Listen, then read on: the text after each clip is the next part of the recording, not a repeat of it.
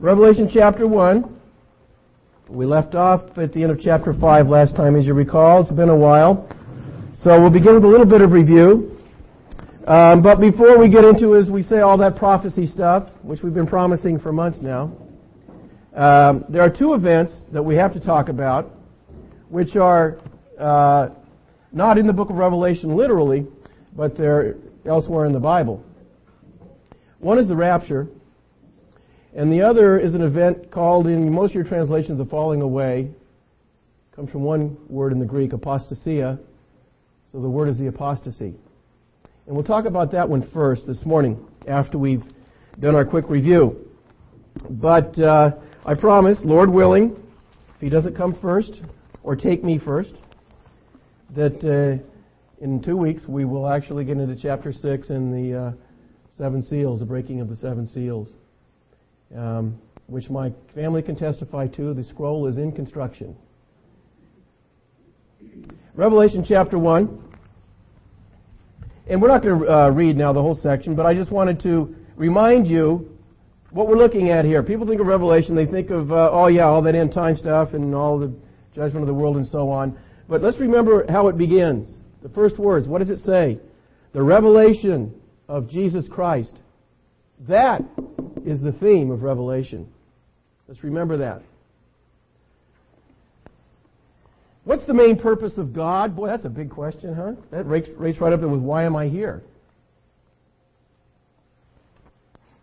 Well, I bet maybe not many people would say it, but I'll tell you, a lot of people think the main purpose of God is to make me happy. Do you know that? Now, they wouldn't say that, most people. But I'll tell you, even people who claim to be a Christian, if you look at their life, they would have to say that they must believe that God's main purpose is to make them happy. In one of those dear old creeds of the church, there was a statement about man, when something like this: the chief aim of man is to know God and to serve Him. You ever heard that before? In fact, I think it's recited in the Lutheran Church. But it's true. It's a good statement. Nothing wrong with that. That's right. Did you know that? The chief aim of man is to know God and serve Him. Boy, doesn't that turn things around for you? And I fear, unfortunately, that mankind has turned that around and turned it into the chief aim of God is to know man and to serve Him. But that ain't so. I'll tell you, one of the main purposes of God, He has many, is to reveal His Son. The revelation of Jesus Christ. To make Him known. To see that His Son gets the recognition and appreciation that He so deserves. Now, that doesn't fit too well with most people's plans. But He wants to, and He will, reveal His Son and make plain to all that He alone is worthy. And, we got lots of verses we could quote on that. Let's just think of Philippians 2. That in one day, this is going to be the culmination, the climax of history. Every knee shall bow. That's everybody. Of things in heaven, and things on earth, and things under the earth. That's pretty all-inclusive, isn't it? Every knee. And that every tongue shall confess. Every tongue. That's everybody. That Jesus Christ is Lord. To the glory of God the Father. Now that's what He's aiming at. And it's going to happen. And I'll tell you, this world, and much of the professing church is in the business of keeping that from happening. But it's going to happen. Guaranteed. I'll tell you, if there's anything certain, it's that every knee is going to bow. And that includes everybody in this room. Your knee will bow. Either voluntarily right now, in this life ahead of time, so that when you do it in that day, when that happens to everybody else, you're going to do it with joy. Or when that moment happens, you're going to do it with regret and sorrow. But you're going to do it. Everybody will. In the end, God's purposes will succeed. So, Revelation begins with really a declaration of the purpose of God. The revelation of Jesus Christ. And before he gets into all that prophecy stuff, really he spends a whole chapter, if you remember. Remember chapter 1? It's a revelation of Jesus Christ. First to John, he sees a vision of the risen Christ. And then, of course, we do, because we read what he wrote. So there is kind of a preview, if you will, of the revelation of Jesus Christ. Then in chapters 2 and 3, if you remember, hopefully you still have this handout I gave you. It was a summary of the 7 letters to the churches. I see some heads nodding. You remember that? Chapters 2 and 3 are devoted to 7 letters to 7 churches in what is now modern Turkey. And just by way of reminder, you remember this map. Matt, could you come up here maybe? And maybe John, could you just help me for a moment? Oops. There we go. You could just kind of hold it. Yeah. Okay. Now you're familiar with where we are, right? Here's Turkey jutting out in the Mediterranean Sea. And I marked them with highlighter this time. I used Amy's hot pink highlighter. And there are some lessons really that are in the Bible that you're not going to get until you do a lot of in-depth study. And here's one of them. When you read the book of Revelation, chapters 2 and 3, you read about these 7 churches. And you come across and you say, Ephesus. Oh yeah, I remember that. The letter to the Ephesians. I'm familiar with that. But then you read like Philadelphia and Thyatira and Pergamos or Pergamum, and you say, I don't even know where those are. And you just kind of, you get these 7 names in your head, and you're kind of familiar with one, and you read on. But there's a neat little treasure hidden in that list of names if you were to do the study. Because as I showed, they actually go in a closed, well, not exactly a circle, but a closed figure. Isn't that neat?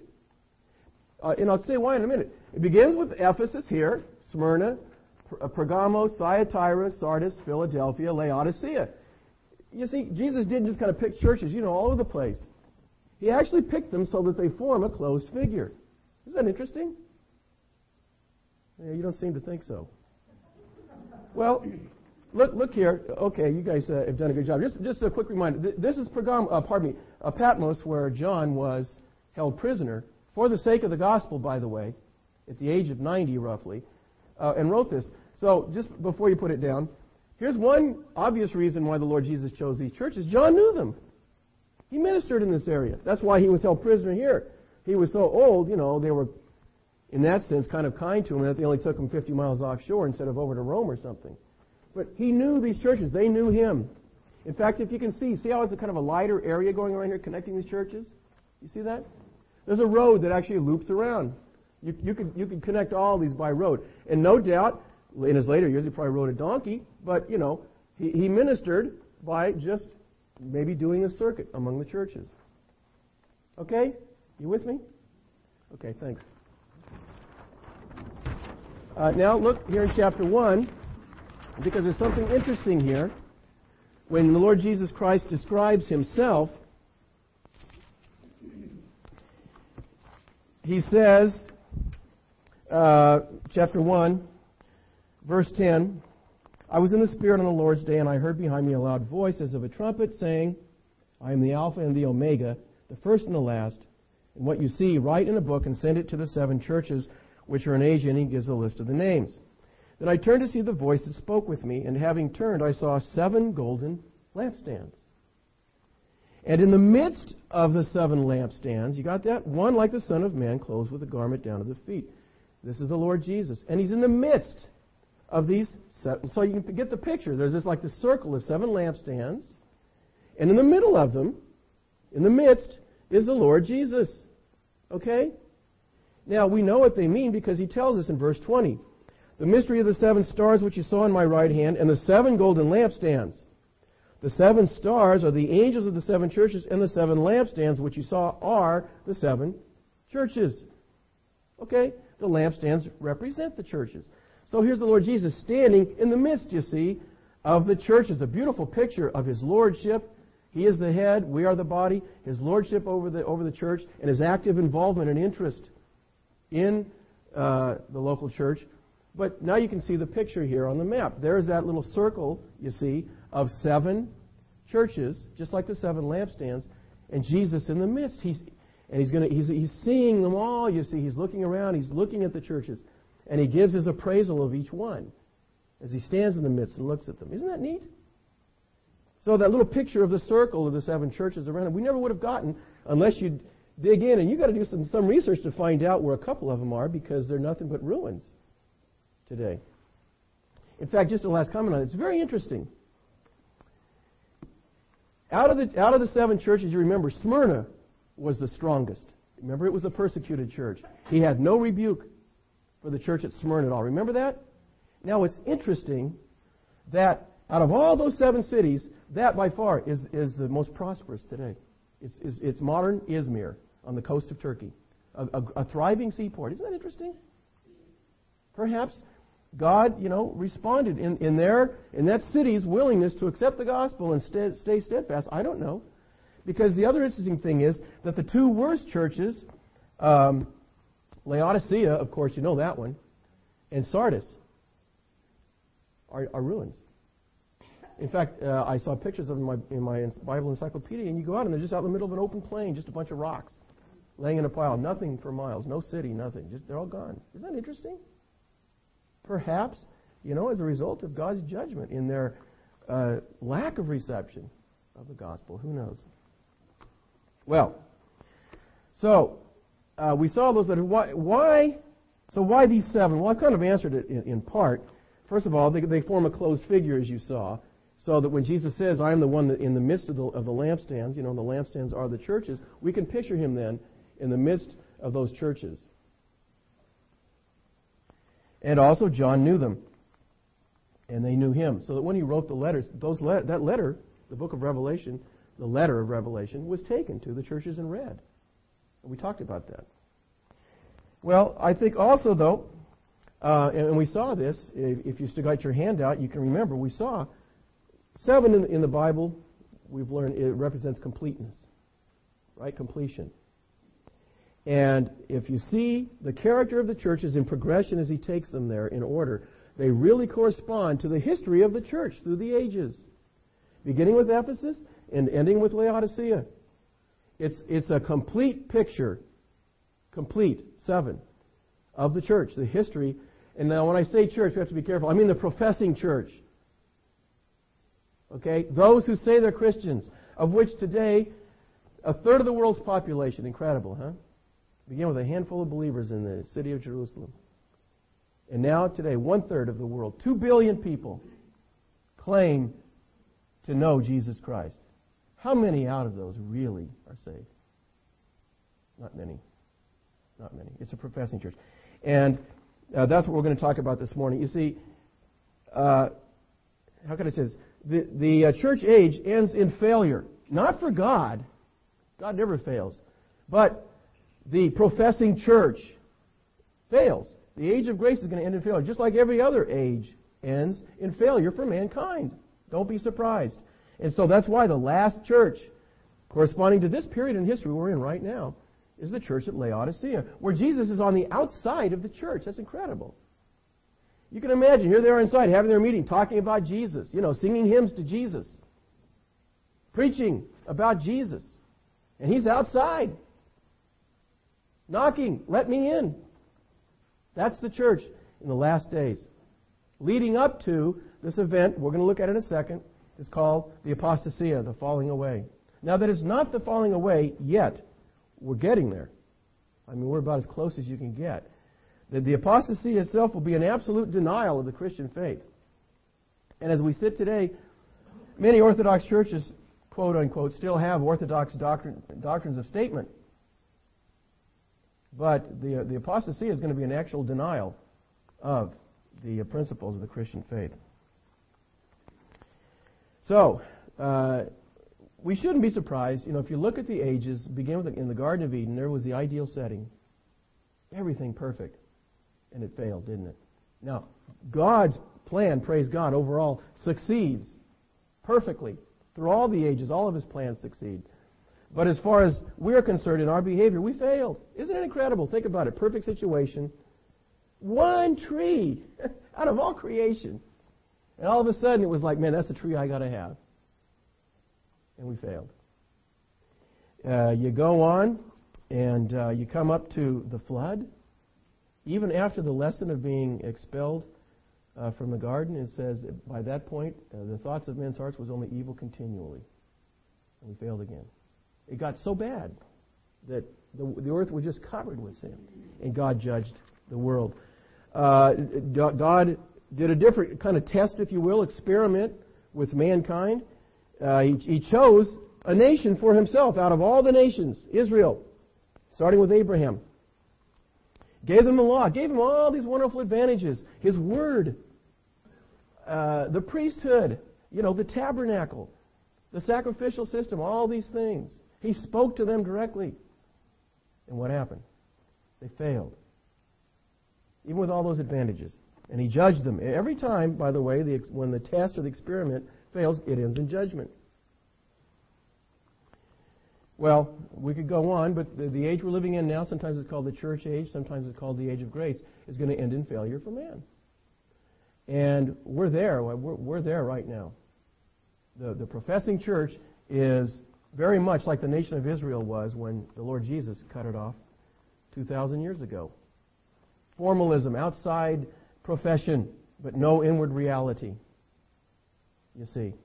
All leaves and no fruit. And so, we're there. It could happen anytime. The Lord Jesus himself forecast the downgrading, in physics it's called the law of entropy, the winding down of the professing church. In Matthew 13, those parables, there are 7 parables there, and 3 or 4 of them, really, the main thrust is talking about that the kingdom of God, or the kingdom of heaven as he calls it, is going to be full of false believers. Probably the best example was the mustard seed. Remember that one? Jesus said the mustard seed's a little seed. But he says the kingdom of heaven is like a mustard seed, and you put it in the ground, and then it's going to grow up and become a great tree. Mustard seeds don't grow into trees.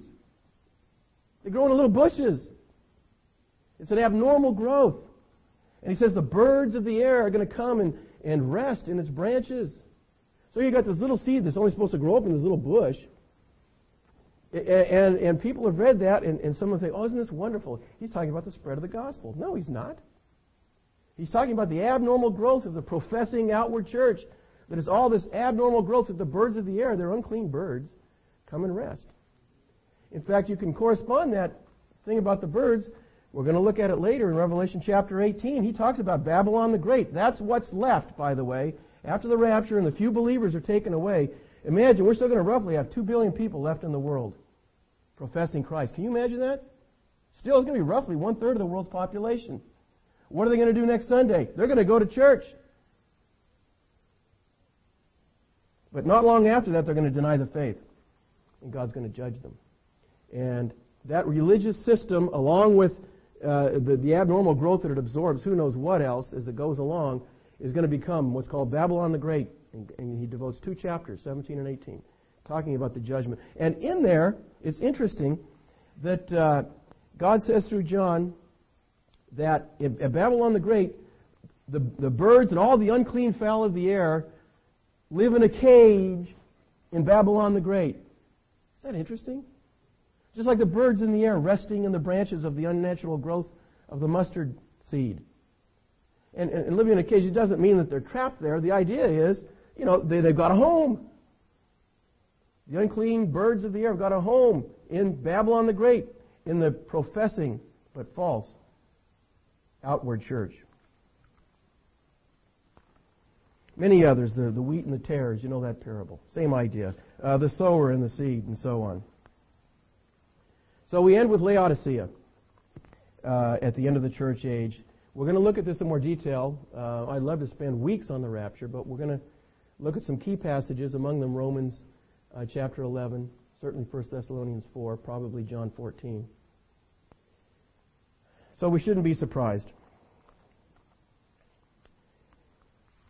And what's the lesson we can learn from all of this about the failure of all the ages? Well, certainly God is demonstrating over and over and over again that all have sinned and fall short of the glory of God. And now, let's personalize it. He's demonstrating not just, there's all those evil people out there, but that I am a sinner.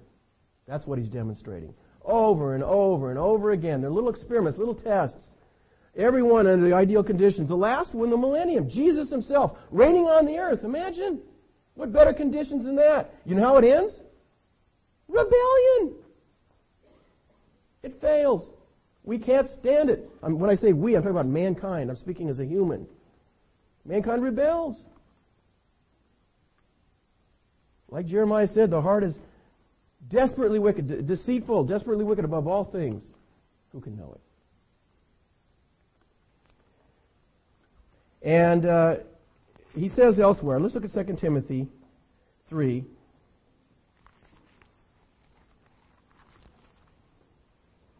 You've read this section many times. I don't know how many people realize he's talking about professing Christians here. He's talking about the professing church. It's a prophecy of the last days. It's a description of what people do. And I want you to notice in verse 5 something about these people. It says, having a form of godliness. You see that? These are people who outwardly say they're believers. Now, let's start back at verse 1 and see what he says about them.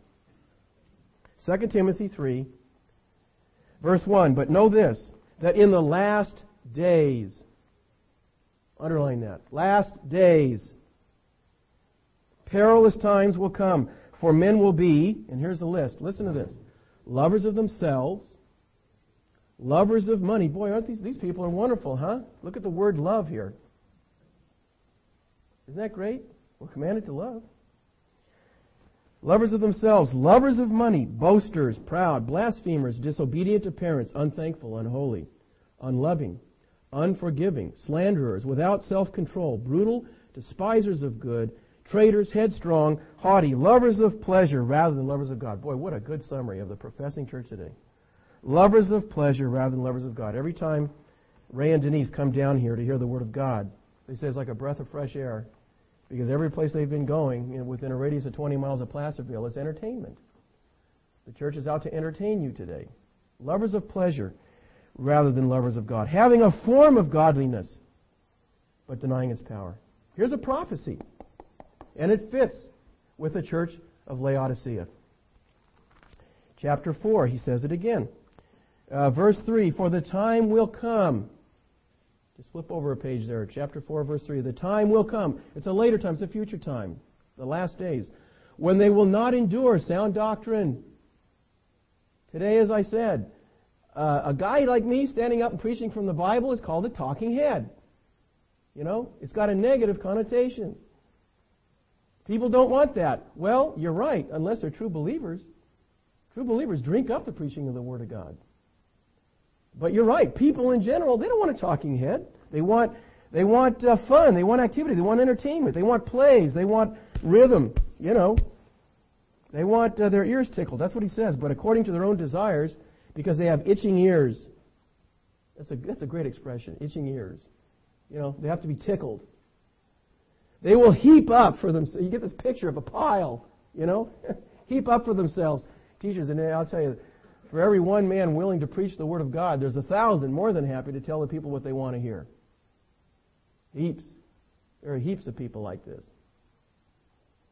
And they will turn their ears away from the truth and be turned aside to fables. But you be watchful. We're going to talk about this. In all things. Endure afflictions, do the work of an evangelist, fulfill your ministry. And the other passage, there are others, but here's the one I referred to earlier, 2 Thessalonians, a left turn in your Bible, just a few pages.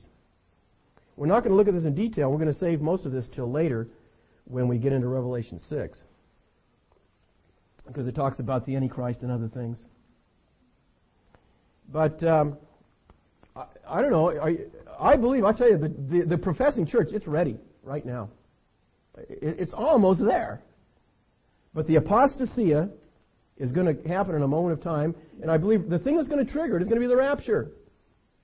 You know why? Imagine what the church is going to be like when there are no true believers in it. Can you imagine that? I mean, why stick to sound doctrine?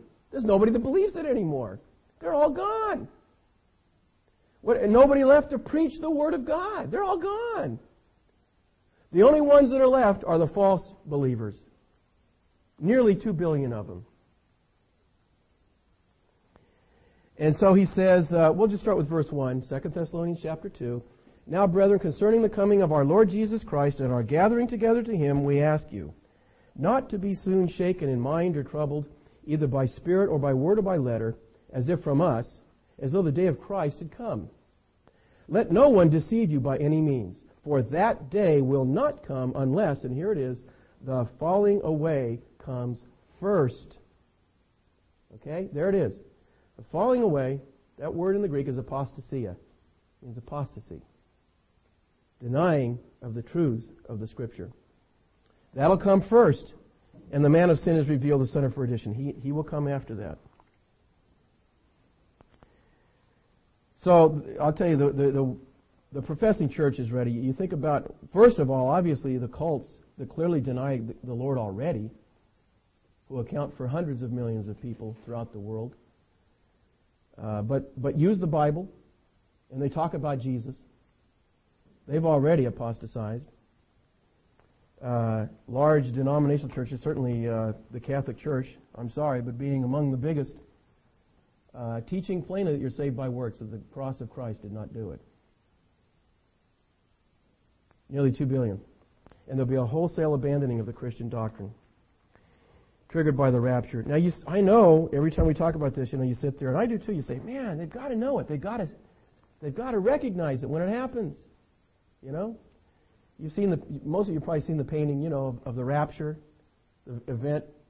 You see this thing up in the top with all these something swooping upward toward heaven. Must be the believers. And down you see the scene of devastation, planes crashing into buildings, cars running off the road. Total chaos in the world.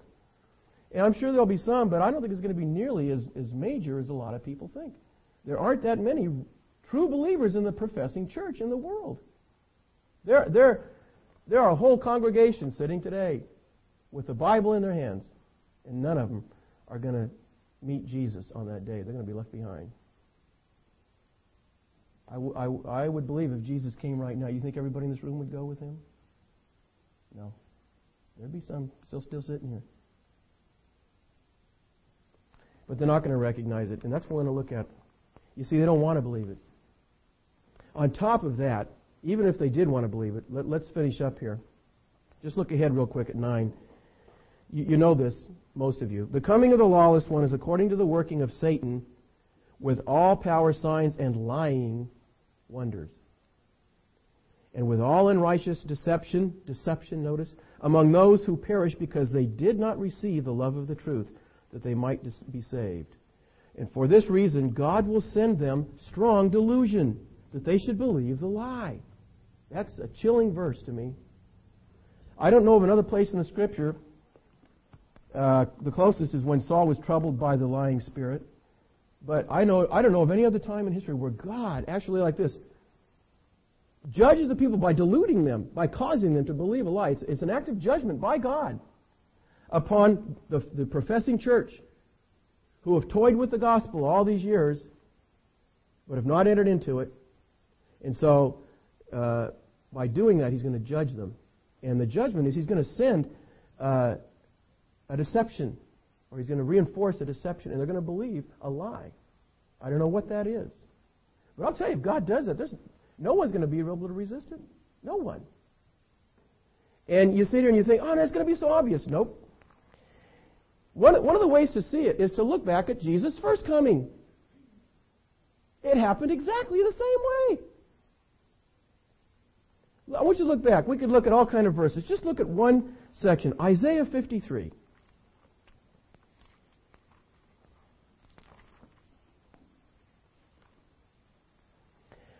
Isaiah 53. Look at this. It looks like it's written after the cross. We'll just look at a couple of verses. Verse 3. He is despised and rejected by men, a man of sorrows and acquainted with grief. And we hid, as it were, our faces from Him. He was despised, and we did not esteem Him. Surely He has borne our griefs and carried our sorrows, yet we esteemed Him stricken, smitten by God, and afflicted. But He was wounded for our transgressions. He was bruised for our iniquities. The chastisement for our peace was upon Him, and by His stripes we are healed. All we like sheep have gone astray. We have turned everyone to his own way, and the Lord has laid on Him the iniquity of us all. Now we read that today and we say, isn't that wonderful? A beautiful picture of the cross, where the Lord Jesus took my place. Now understand, brothers and sisters, this was written by a man named Isaiah, a Jew who lived 600 years before Christ. And for 600 years that sat, rolled up in scrolls, read occasionally, sitting there. It was a prophecy. It hadn't happened yet. And any studious Jew could go to the synagogue and get out the scrolls and look at it, and he could study it, and he'd wonder who it was. Most of them didn't want to think it was the Messiah because it didn't sound too good. But listen to this. It's done. It's happened. It's over. It's fulfilled. Isn't that great? Praise God. Now, these verses we've looked at in 2 Thessalonians, 1 Timothy, the day will come, the apostasia. That's still like Isaiah used to be. It's just printing on the page right now. The apostasia part. And the rapture, which we're going to look at next. But there's coming a time soon when that's going to be history, just like this is. But when the coming of the Lord Jesus Christ came, when He came the first time, was it recognized? No.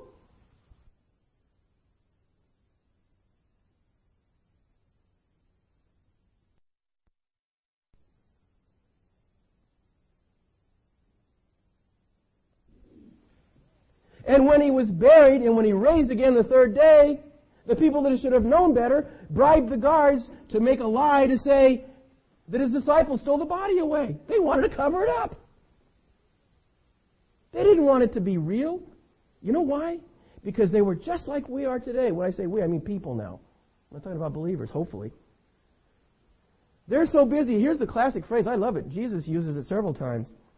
They were so busy with buying and selling and marrying and giving in marriage. They didn't want Jesus to come. They don't want the status quo to be interrupted. I'm happy, Lord. Hold off for a while. And so, think about it. Before the cross, Jesus had been there for 30 years and they didn't even know it. Imagine, the Messiah, the long-awaited one, had been in their midst for 30 years and they didn't even know it. When He was born, think about this. He appears to those shepherds. Well, I'll tell you, those shepherds, I bet you they blabbed to everybody that would hear what had happened. This day is born to you in the city of David a Savior, which is Christ the Lord, right? But you don't see a mad flock of people to Bethlehem. You know? Later, it was a few years later, by the way. You always got the picture in the creche, you know, of the shepherds there, and of course the three wise men. Well, really, the wise men, that happened a couple years later. I hate to burst your bubble, okay? But it was actually a couple years later. That's why Herod killed the kids that were 2 years and younger, because he estimated from their description when they had seen the star. So here come these guys from the east who had seen the star, and they inquire about it. And Herod sends, and he gathers all the religious guys, because he doesn't know. He gets his religious cabinet together. And they knew. They told him right off the top, Bethlehem. They knew it. Why on earth didn't they have a watch posted in Bethlehem for the last 400 years? It was prophesied in Micah 400 years before that. It's incredible. It had already happened a couple of years before. And these guys say, where's the Messiah supposed to be born? Oh, well, Bethlehem. He's been there 2 years and they don't even know it. They don't care. They don't want Him there. Herod didn't want Him. When Herod heard this, you remember, he didn't like this news. And incredibly enough, I mean, one of the most cruel acts done by any reigning monarch, killed the children in the city of Bethlehem, 2 years, the male children, 2 years and younger. And he did it in the name, really, of religion, by the way. Remember what he said? He said, tell me where the child is so I can come and worship Him too. Remember that? There's the heart of man. They didn't want Him to come. He grew up 30 years there in obscurity. Nobody knew who He was that I know of. You don't read about it in the Scripture. He came in at the age of 12 and stumped all the great teachers of the time. And they kind of scratch their head and say, where'd this guy come from? You know, where'd he get all this learning? And then vanished back to Nazareth again.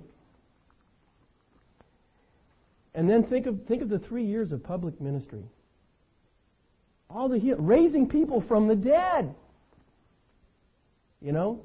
And the best most did was, can this be the Christ? You know, and that was as far as it went. Look, we're no different today. You know, the world is no more astute than the Jews were then. People today are just like they were then. They didn't want it to be Messiah. They didn't want their routine interrupted. They don't mind getting free food when he did the loaves and the fish. Or certainly healing and raising from the dead. That's great. Lord, give us more miracles. Until finally he said, look, I'm not going to do any more miracles. You're going to have a sign, the sign of Jonah, and that's it. They didn't want it. And so here he is, the Messiah that they've been waiting for, supposedly, in their midst. And what did they do? They killed him. There it is. And now don't be thinking, all those Jews back there. That's a representative case of all of mankind, the human heart. Here God had been saying way ahead of time where his son was going to be born. When, by the way, the triumphal entry. Remember we looked at that prophecy, Daniel chapter 9. Right down to the date. All these characteristics of what his ministry would be like, what his death would be like. It all happened right under their noses, and they didn't even know it. Because they were asleep. Because they didn't want it to happen. But here we go. Isaiah 53. You can read it, brothers and sisters. God said it, and he did it. And it's history. And today, you go to the typical Orthodox Jew, and he's still waiting for the Messiah. Still waiting. And he's already come.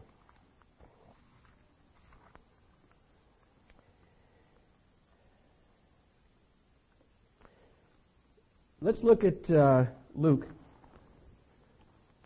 Because there are two wonderful exceptions, and this is what I want to close with, to this general rule of indifference and ignorance. Two wonderful people.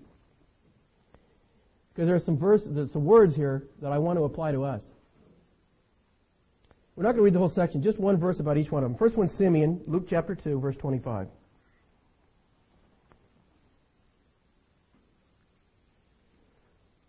Luke 2, 25. And behold, there was a man in Jerusalem whose name was Simeon. And this man was just and devout, and here's the key word. What does it say? Waiting. He was waiting. And God means that in the real sense. He really was waiting, looking for the Messiah. He wasn't asleep, you see. Waiting for the consolation of Israel. Capital C, capital I, meaning the Messiah. And the Holy Spirit was upon him. And God rewarded this just man in allowing him to take up, if you can imagine, the Messiah in his arms. Isn't that great? Take the Messiah in his arms and recognize him. I think that's wonderful. And the other, of course, is Anna, the next person right after this. And it says about her in verse 38, she's an old woman, 84 years old, a widow, coming to the temple. She was looking too, and it's clear because it says in verse 38, and coming in that instant, she gave thanks to the Lord and spoke of him to all those who, and here's the key phrase, looked for redemption in Israel. You see, there were a few who, when he came, God gave the wonderful privilege of seeing him, recognizing it, and being blessed by God. But we know by far the world was asleep, the nation of Israel slept through the whole thing. And when it was done, they hushed it up with a bribe to the guards. That's real people. That's what really happened. And we can turn to those 300 prophecies. They're as plain as day. Right down to the gambling for his garments, being crucified with 2 robbers. On and on and on. Specific prophecies, over 300 of them, that Jesus fulfilled. And to this day, the typical Jew is waiting still for him to come. Brothers and sisters, this should be us. Simeon and Anna. Okay? And I'll admit it, there's a tendency to go to sleep. Why? Because everybody around us is asleep. You know how it is in a room when somebody yawns, everybody else yawns? What's like that? The world is asleep. Is the world waiting for Jesus Christ to come? Huh? No. Do they want him to come? Absolutely not. Does most of the professing church want Jesus to come right now? What do you think?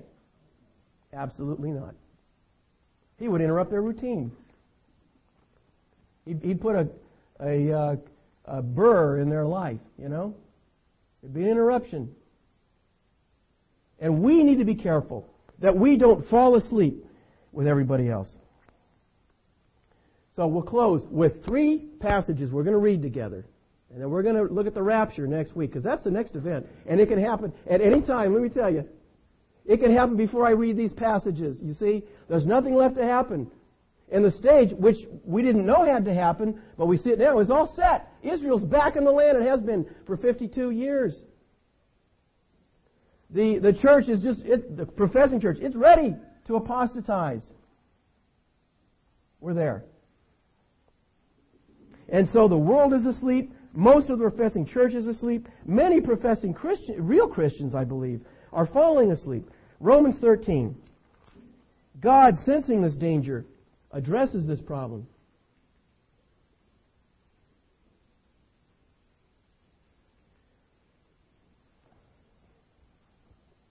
Romans 13, verse 11.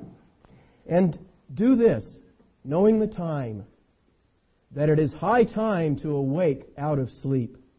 For now our salvation is nearer than when we first believed. Isn't that true?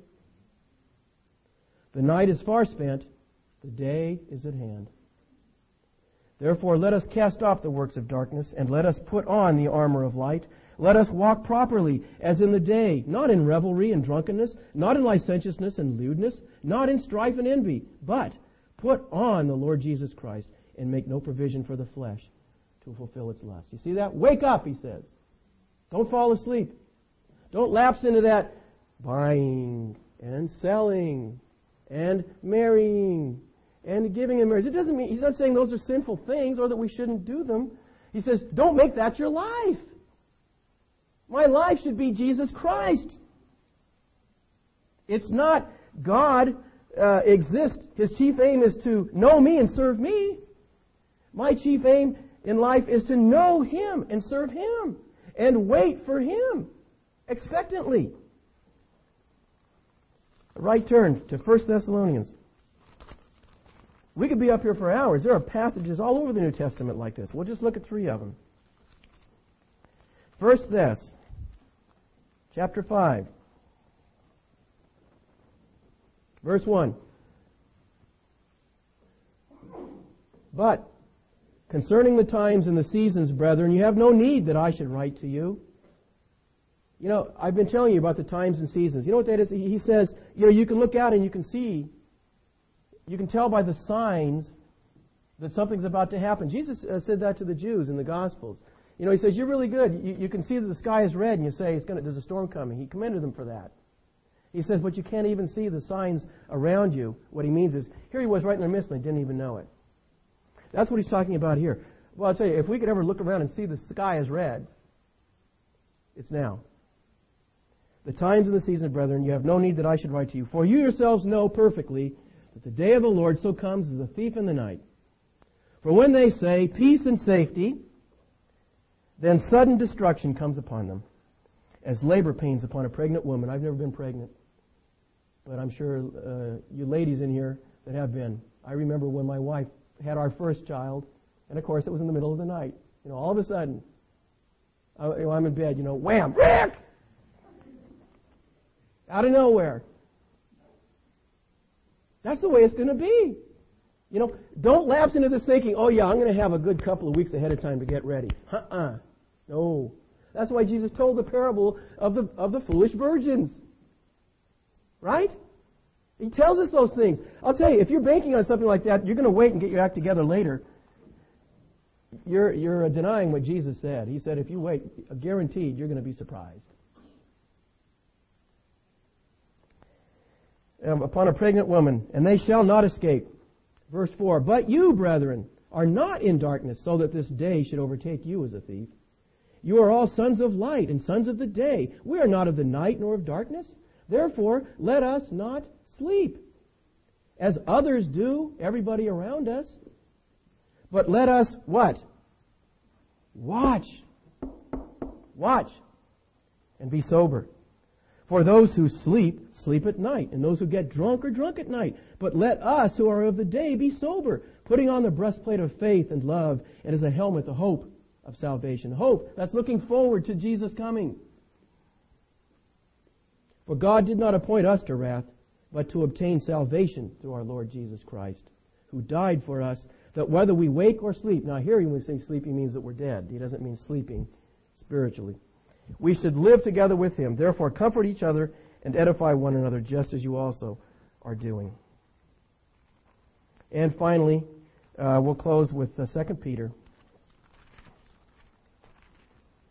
2 Peter 3.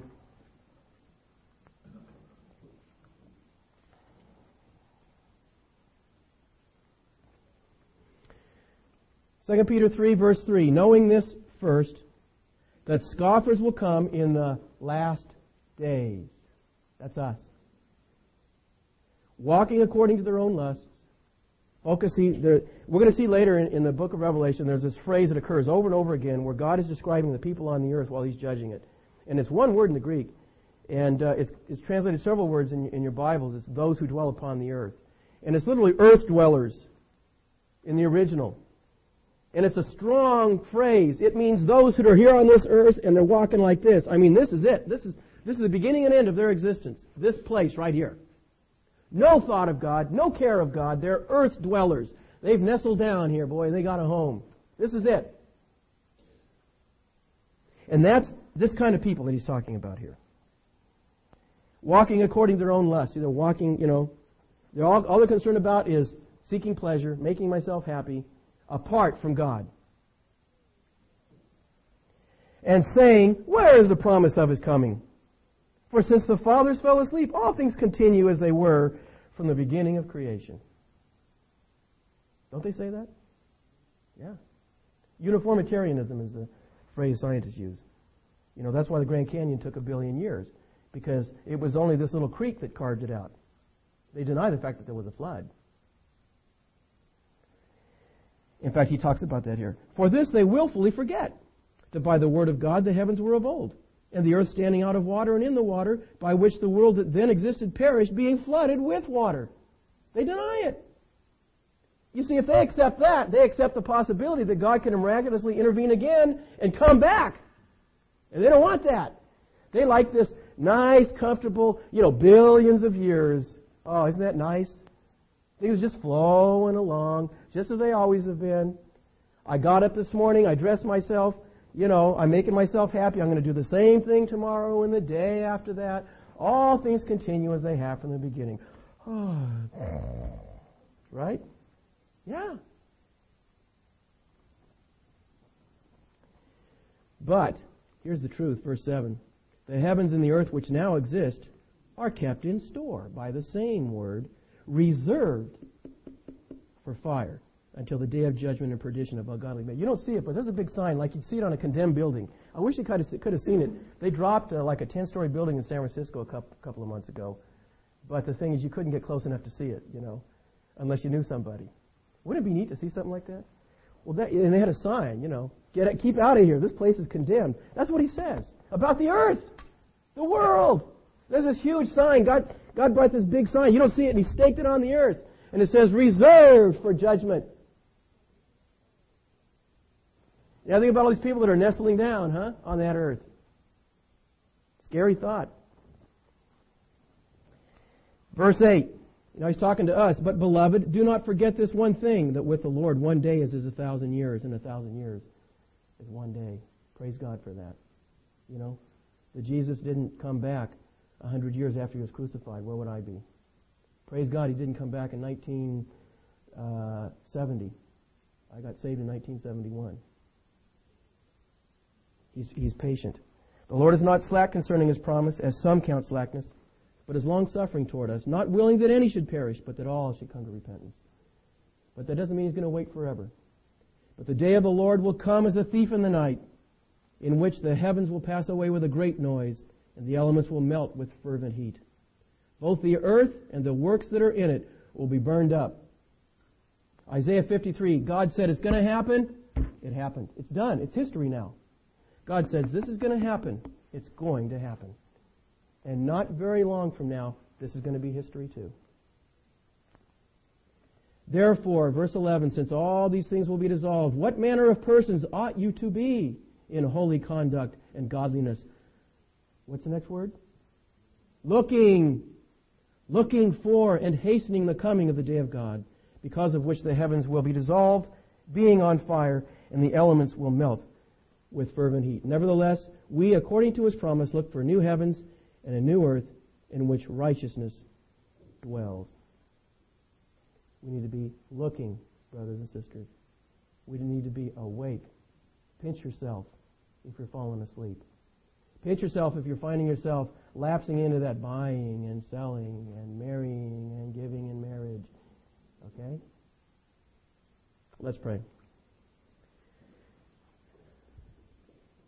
Lord, we thank You for Your word. We know that You didn't have to tell us ahead of time. You could have just done it. But we who know You, thank You. You told us ahead of time that right now we are waiting for our Savior to come and take us home. And what a joyous hope that is. And we are, as You say, Lord, looking for the blessed hope and glorious appearing of our great God and Savior, Jesus Christ. Lord, help us, keep us awake. Help us, Lord, to be attentive, not to lapse into the worldly way of denying His coming. But Lord, may we be found watching, as we've seen in these verses, looking, waiting, anticipating, being ready to meet Him, that we may not shrink back in shame at His appearing. For we ask it in His precious name. Amen.